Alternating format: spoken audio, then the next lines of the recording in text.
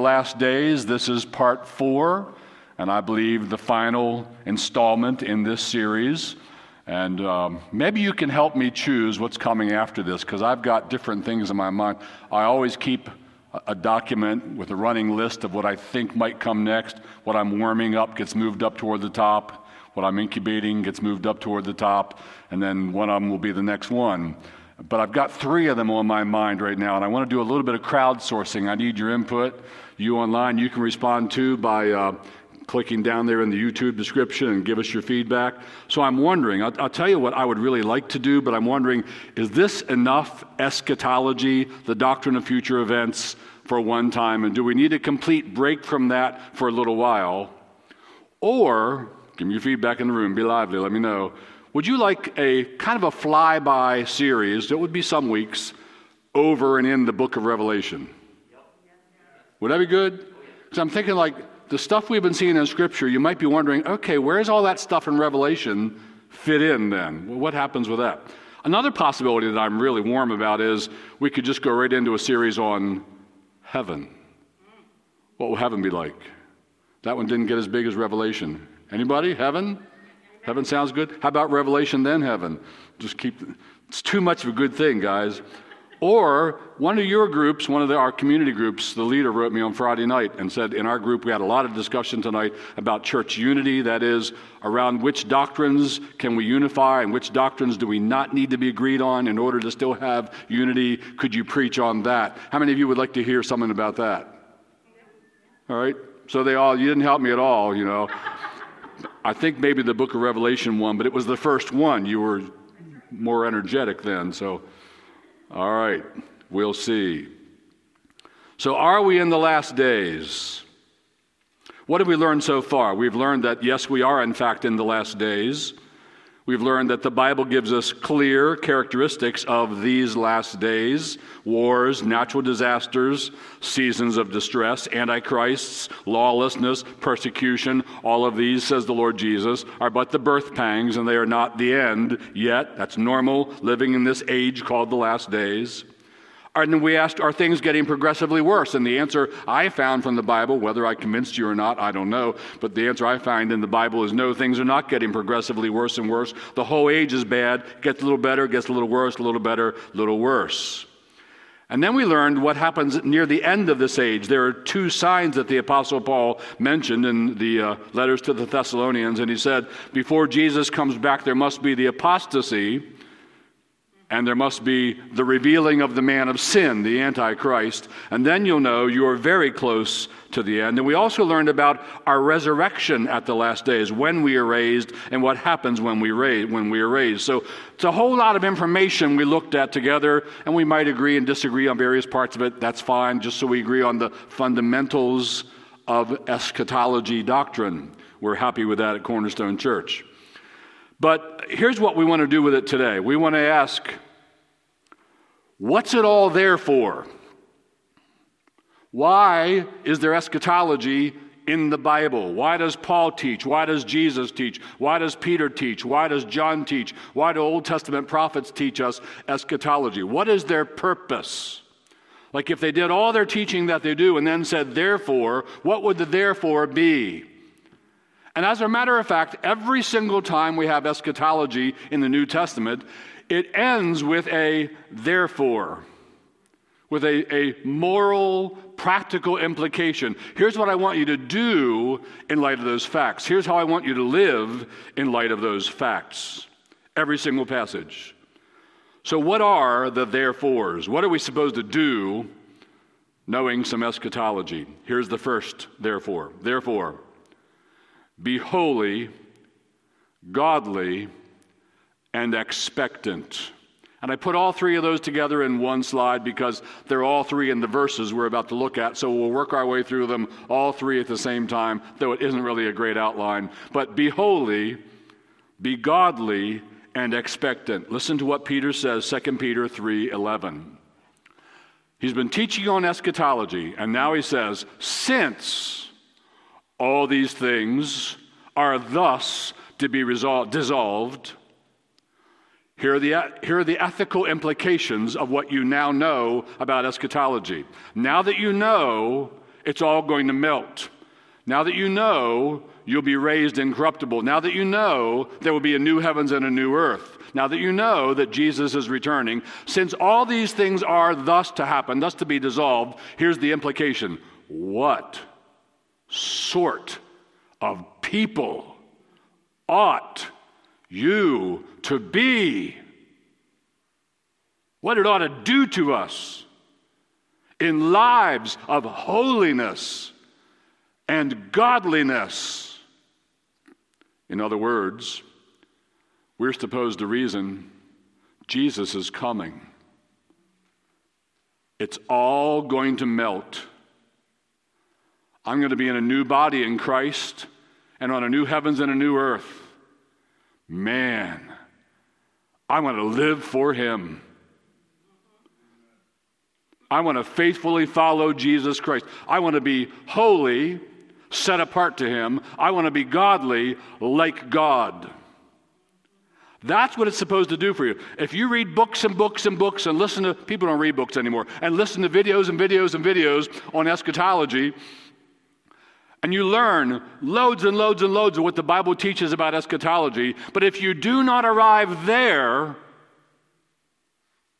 you've missed the whole point. You're not absorbing it for the purposes God has given it. It is to make you holy, godly, and, as we'll see soon, expectant. You say, well, what's the expectant part? Next verse, 3:12a. Waiting for and hastening, hurrying up, speeding up the coming of the day of God, Jesus' second coming. So how do I respond to what I know about eschatology? It says, man, it makes me want to be set apart, holy, set apart unto God. I want to be God's. I don't want to live like I used to live. I don't want to live like they live. I want to live his way. I'm set apart. I'm here for God. And it makes me say, man, knowing all that, I want to be like him. That's what it means to be, what was the word he used? Godly, godliness. Godliness is being like God. It's being like Christ. I want to be set apart to him. I want to be like him. But also it does this, and I'm waiting. I can't wait. Twice in Scripture we have Maranatha, even so, Lord Jesus, come quickly. And knowing what I know, it makes me say, that's my posture now. I'm waiting. I'm waiting. You ever seen a movie or a show? It's medieval. You're in the castle. They've got ladies in waiting. What are they waiting for? A guy. They're waiting for their Prince Charming to come sweep them off their feet, marry them, take them to his own castle where they'll live happily ever after. They're ladies in waiting. We are Christians in waiting. What are we doing while we're here? I'm waiting.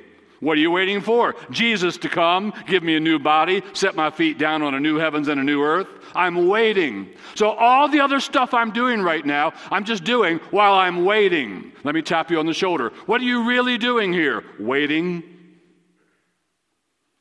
What do you want to be like while you're waiting? Like him and set apart unto him. That's my life. That's what eschatology is supposed to do for me. Knowing these things, I want to be godly, I want to be holy, and I'm expectant.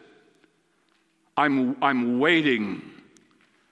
Not even waiting, but more. Waiting for and hastening. Speeding up. Hurrying up. You say, well, how can we hasten the day? Isn't that like set in God's book? Isn't that already like predetermined? He knows when the day is. How can we speed it up? Well, from our side of eternity, from our side of God's will and what we can see and what we can know. A few verses earlier, Peter said this, God delays the coming because he wants everyone to believe.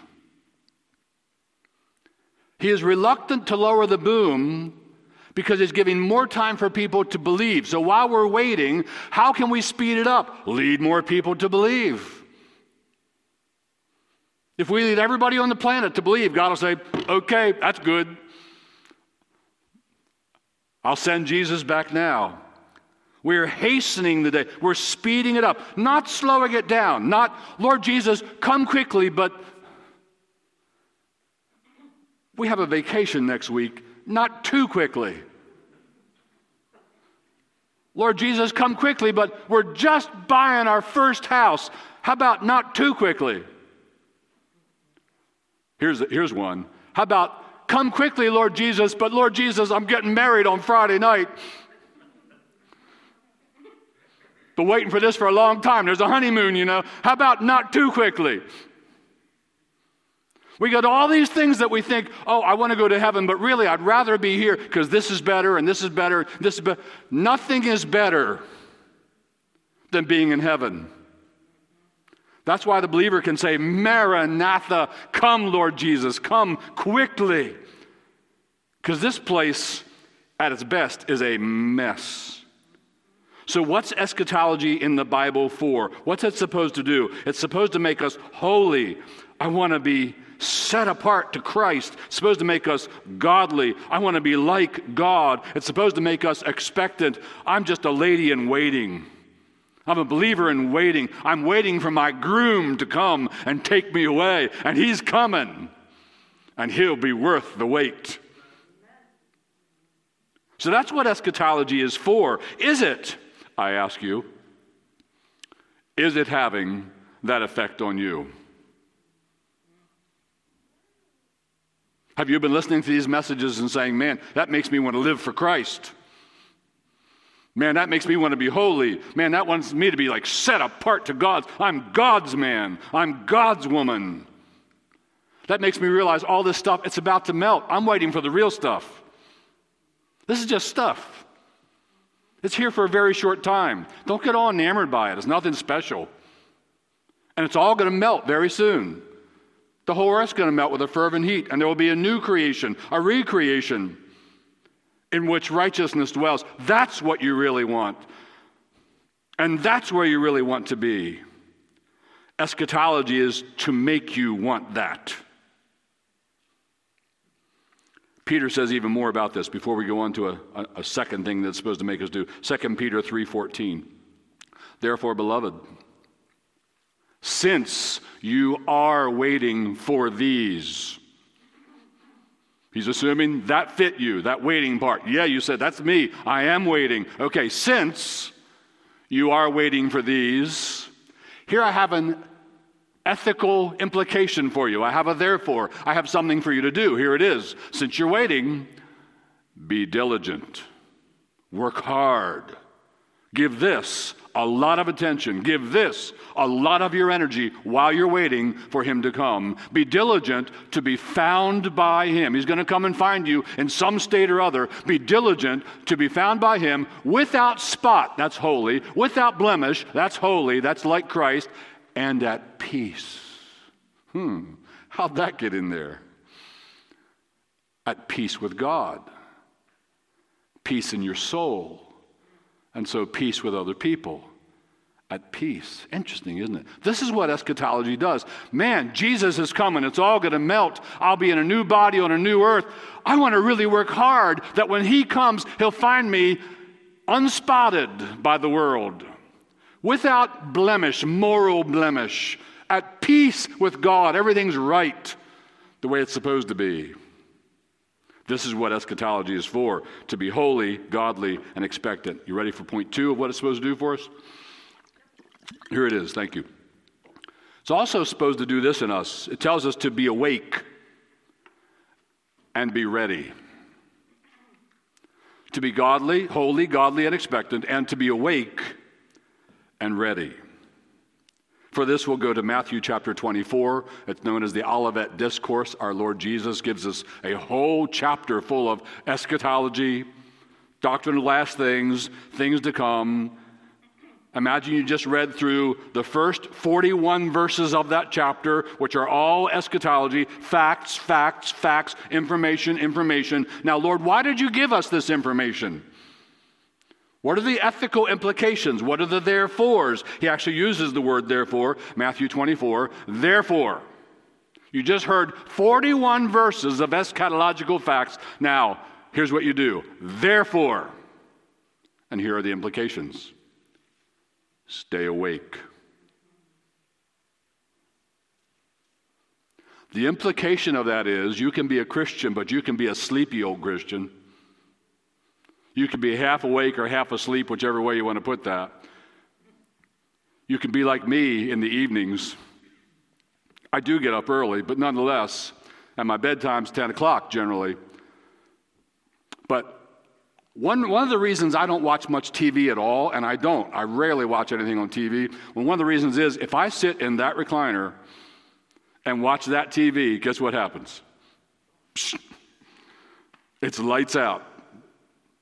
I don't want to waste the rest of my precious evening with lights out. I want to do something interesting. So I sit at the table because it's upright in a chair and I read. And I love it. I'm being awake. I don't want to be the sleepy old Steve. I actually wish, and you probably do too, I wish I never had to go to sleep. Wouldn't that be awesome if you could just be awake all the time? 24 hours a day, getting stuff done. I'd love it. You can be a sleepy Christian or you can be an awake Christian. And Jesus says, therefore, since you know all this eschatology, here's what I want you to do about it. Stay awake. Stay awake.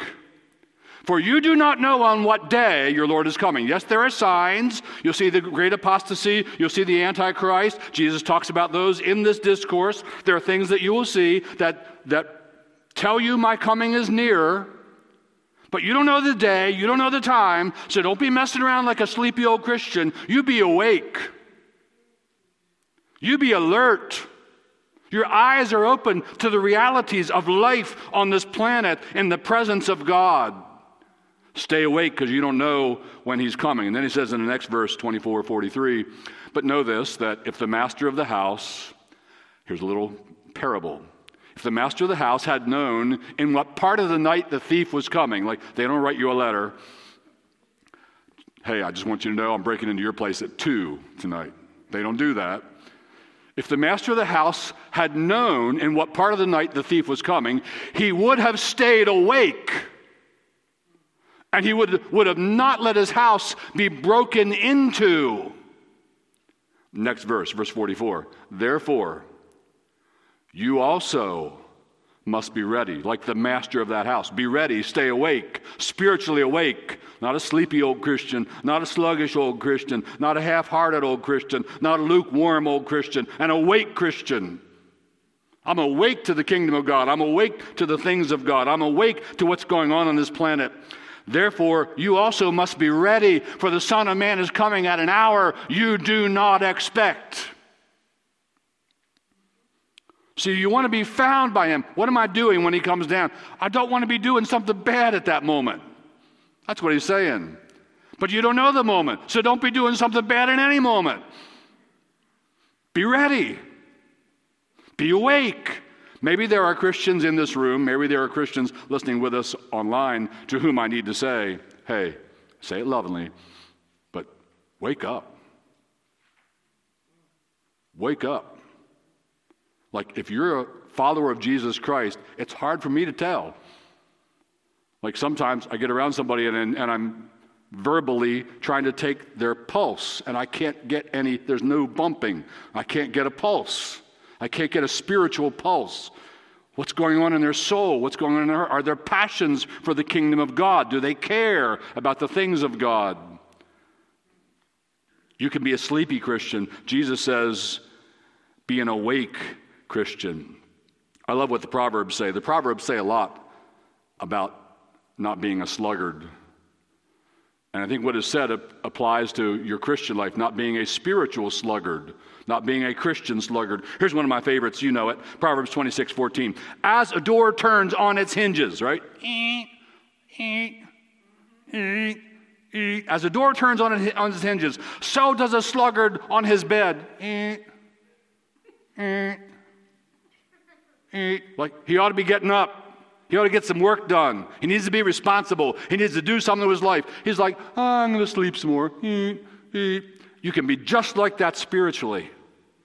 Your spiritual life is just going, eh.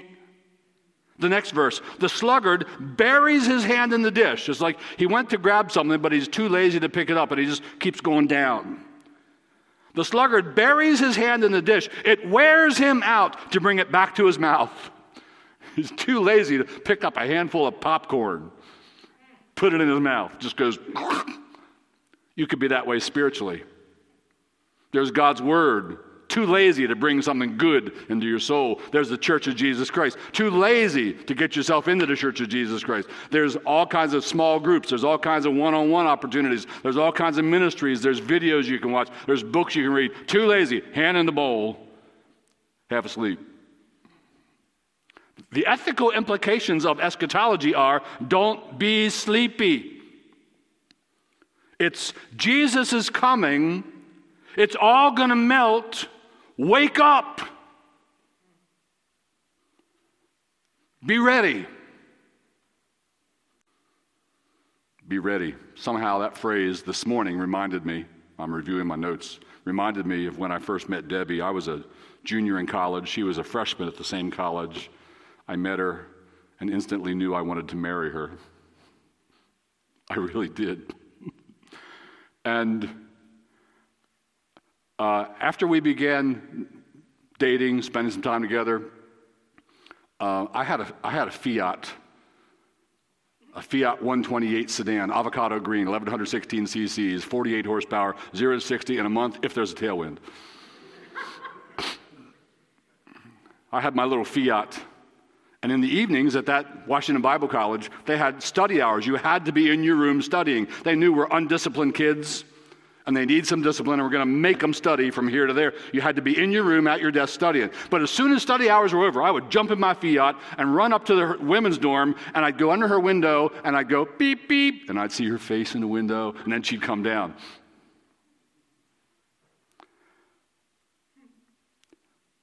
I was ready for her to come. I was ready to see her face. I was ready for her to come down and hop in the Fiat with me. We'd go to Denny's or something, get a cup of coffee. Cheap. What does this mean spiritually? It means keep on. Keep on. Be awake and be ready. Paul adds this to the Thessalonians. So then, let us not sleep as others do, but let us keep awake and be sober. All right, so it's time for a self-assessment, a sober self-assessment. Are you awake? Are you awake in Jesus Christ? Are you awake in the kingdom of God? Is it the things of God in your soul and on this planet that matter most to you? Do you realize, how deeply do you realize, it's all about to melt, folks? This is not the thing. This is not the show. This is not what it's all about. This is a very pathetic prelude. Soon the curtain will rise and we'll see our Savior. So be holy and godly and wait. Be awake and be ready. Here's a third implication of eschatology. Be encouraging. Be encouraging. I like this one. Be encouraging. Paul was writing to the Thessalonians. They were new believers. He had preached the gospel to them. Many of them had believed, had been baptized, had come to Jesus Christ. And Paul taught them eschatology. Jesus is going to come. Here's all this. And they were expectant and waiting. Paul got chased out of town, and he got word that they were concerned because some of them had died. And apparently Paul hadn't delineated for them, here's what happens if you die before Jesus gets back. So they were concerned, my loved one in Christ died. What's going to happen to them? So Paul writes back to explain that. And he teaches a bunch of eschatology, and we get down to 1 Thessalonians 5:11, and after 10 verses of eschatology, he says, therefore. What's it there for? Here's what it's there for. Encourage one another and build one another up, just as you are doing. What's eschatology for? It's to help you specifically to encourage bereaved believers. But by extension, any discouraged believer, look, brother, you're going to be in glory soon. Whatever you're going through, Whatever the trauma, whatever the trial, whatever the deal is, Jesus is coming soon. You're going to be in a new heavens and a new earth. You got aches and pains? He's going to take care of that. You have sorrows? No more sorrow in that land. And we are to encourage one another with these words. I don't know if you all know this, but one of our brothers in this church, he died a couple days ago. He was up in years. It wasn't a big surprise to his wife or to everybody. They kind of knew it was coming. But he died. Like Debbie and I were over there the day before he died, and the next morning, he was gone. Incidentally, he's the first and he's the only person who's ever done this. A couple years ago, he handed me a thumb drive, put it in my hand, and they just kept talking. And after a while, I had to ask him, what's on the drive? And he said, that's my funeral. I want you to do it. He gave me his funeral, which isn't going to be till May, by the way, but he gave me his funeral. But he's gone. He used to always sit among us and worship. He's gone. So when you get around his wife, her name is Jo, what do you say? Paul says, I got just the thing for you. 1 Thessalonians, what chapter is this? What are we in? 5, verses 1 through 10. And here's what you're supposed to do with those. Encourage the bereaved with these words. I think she's got herself so encouraged with those words, you hardly need to encourage her, but do it anyway. I think she and we all are rejoicing that our brother's been delivered. Amen? He's with the Lord now. No more pain, no more sorrow, no more heavy breathing. That heavy breathing on Friday, that was hard. So we're to encourage one another with these things. How do you encourage people when they're discouraged? Here's one really good way, really. This isn't like pie in the sky by and by, that won't help them. No, this will help them. They're suffering and suffering and suffering and suffering and suffering. And what can you say? It's all right. This is a very short time. Your life is like a vapor. There it's gone. And very soon, dear brother, very soon, dear sister, you're in glory. You're with Jesus Christ. You'll go up. New body. You'll come down. New earth. Encourage one another with these things. Eschatology is for encouraging. So strange, isn't it? It's been a subject that has divided believers. They've fought over it. They accuse each other. Well, you're an apostate because look at what you believe. It's supposed to be an encouraging topic. That's how messed up we can get things sometimes. Be encouraging. Here's another thing it's supposed to do for us. Let's review. Be holy, godly, and wait. Be awake and ready. Be encouraging. Now the next thing, it's supposed to make us steadfast. Be steadfast, immovable, always abounding in the work of the Lord. We're back in the Olivet Discourse. We're back in Matthew chapter 24. We're back in the Lord Jesus teaching us eschatology. Let's pick it up in verse 9. He says, then they will deliver you up to tribulation and put you to death, and you will be hated by all nations for my name's sake. And then many will fall away and betray one another and hate one another. No, I'm not a believer. She's a believer. Get her. And save their own skin. People who claim to believe in Christ will do that. Next verse, verse 11. And many false prophets will arise and lead many astray. And because lawlessness will be increased, the love of many will grow cold. But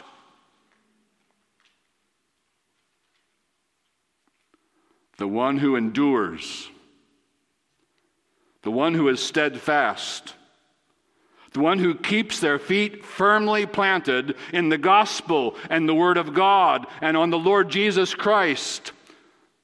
Their house is built on a rock, and they keep their feet on that rock. He says, the one who endures to the end, they don't turn away from Christ. They don't become hateful toward believers. She's one, get her, not me. I don't follow him anymore. No, you persevere. You keep on repenting. You keep on believing right down to the end. Jesus is coming. It's all going to melt. I'm going to keep believing. I'm going to keep repenting. Every time I step my life into a cow pie in the pasture, I'm going to step back out and wash it off again in the blood of Christ and keep on following. Just keep on. I want you to know, we hear in our day, because it's news, and they want us to hear this news. When someone who has been, let's say, a pastor or an evangelist or some well-known public Christian figure, and periodically one of them turns and says, I don't really believe anymore. I don't really follow him anymore. And they start radically changing their views about all kinds of issues and begin to fit in with the world and be like the world. I don't really believe all that anymore. And the news likes to make that, oh, look, we got another one here. Used to be one of your champions. Ha ha, they fell. I don't want to be one of those statistics. I want to be like the Apostle Paul. I've run the race. Notice what he says next. I have kept the faith. Henceforth there is laid up for me a crown, and not for me only, but for all who, listen, love the Lord's appearing. Yeah. Be steadfast. Keep on following Jesus Christ. When you hear about grievous departures from the faith, just follow Jesus harder. More faithfully, more firmly. One final point, got to move on to it, and then it's time to let you sing some more. So let's review. Be holy, godly, and expectant. Be awake and ready. Be encouraging. Be steadfast. Here's the last one for today. And be urgent. Be urgent. I love what Paul does in 1 Corinthians 15. Some there were opposing the doctrine of our bodily resurrection. Paul writes back to correct that opposition and to buttress the believers in the faith of our bodily resurrection like our Savior's. After he's been teaching on that, he says, 1 Corinthians 15:10, but by the grace of God, I am what I am. He tells them how he became an apostle because he saw the resurrected Christ. And by the grace of God, I am what I am, and his grace toward me was not in vain. On the contrary, now I love this little phrase. It's like a window into Paul's soul. He says, on the contrary, it wasn't in vain. Jesus didn't waste his time on me. No, on the contrary, I worked harder than any of them. Another translation, I worked harder than them all. That's interesting on a number of counts. It's like he's saying, take Peter. He's a hardworking guy. I worked harder. Take John. He's been a laborer in the kingdom of God. I work harder. Take James. He's serving the Lord, man. He's pouring himself out. I worked harder. Interesting that Paul wrote in Scripture. It's like when Moses wrote. Now, Moses was more humble than any man on the face of the earth. Right? And now Paul writes, take all the apostles, take all the Christian workers, take everybody on the planet. I work harder than them all. Just humbly want to tell you that. Why did he work harder? Well, there are several reasons, of course, but one of them is this. He got eschatology. He understood the fact that it's all going to melt. People need Christ. Jesus is coming. There's going to be a judgment day. And Paul concludes, therefore, I'm going to work hard at the greatest problem on the planet, which is people dying without Jesus Christ. And he devoted himself to that. And they stoned him, and he went right back to preaching. And he was shipwrecked, and days and nights in the deep, and he went right back to preaching. And they whipped him 40 lashes minus one, and he went right back to preaching. And they threw him in jail, and he got out and went right back to preaching. And he was preaching while he was in jail. And you couldn't stop him. And he's able to say in Scripture, I worked harder than all of them. I like that. The Lord Jesus said this in John 9:4 about urgency. We must work. He's teaching his disciples. He's just been doing some stuff, and now he's explaining to them what's going on. We must work, guys. We must work the works of him who sent me while it is day. Because you see, night is coming when no one can work. We have limited time to bring people to Christ. We have limited time to build up the kingdom of God. Jesus says, so work.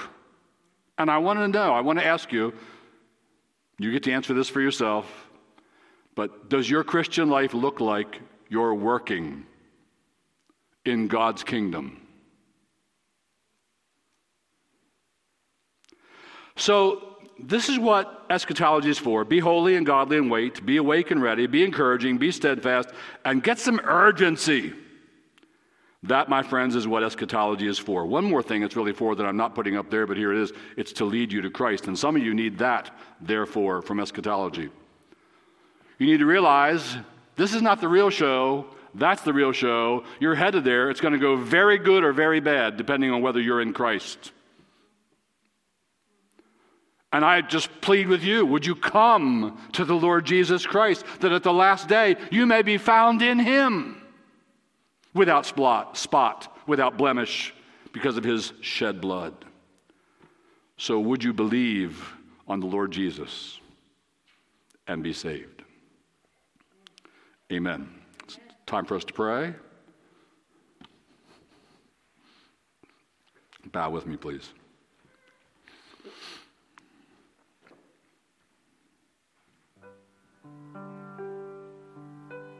Father, help us to make good on the things we have seen from Scripture about the second coming of our Lord Jesus. Would you use these things to make us holy and godly and waiting and all these other things? Make us steadfast, make us urgent in laboring in your kingdom.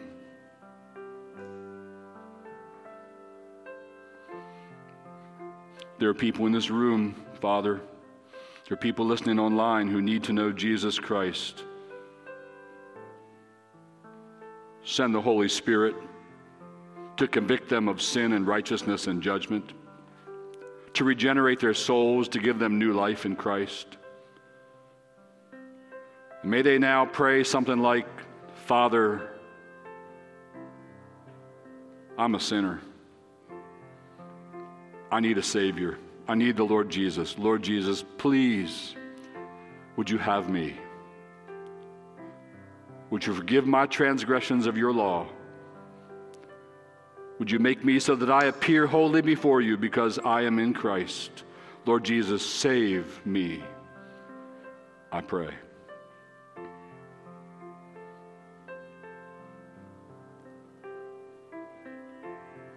And then, Father, would you help them and would you help us never, never, never, never to be sleepy old Christians? Wake us up. We pray in Jesus' name. Amen.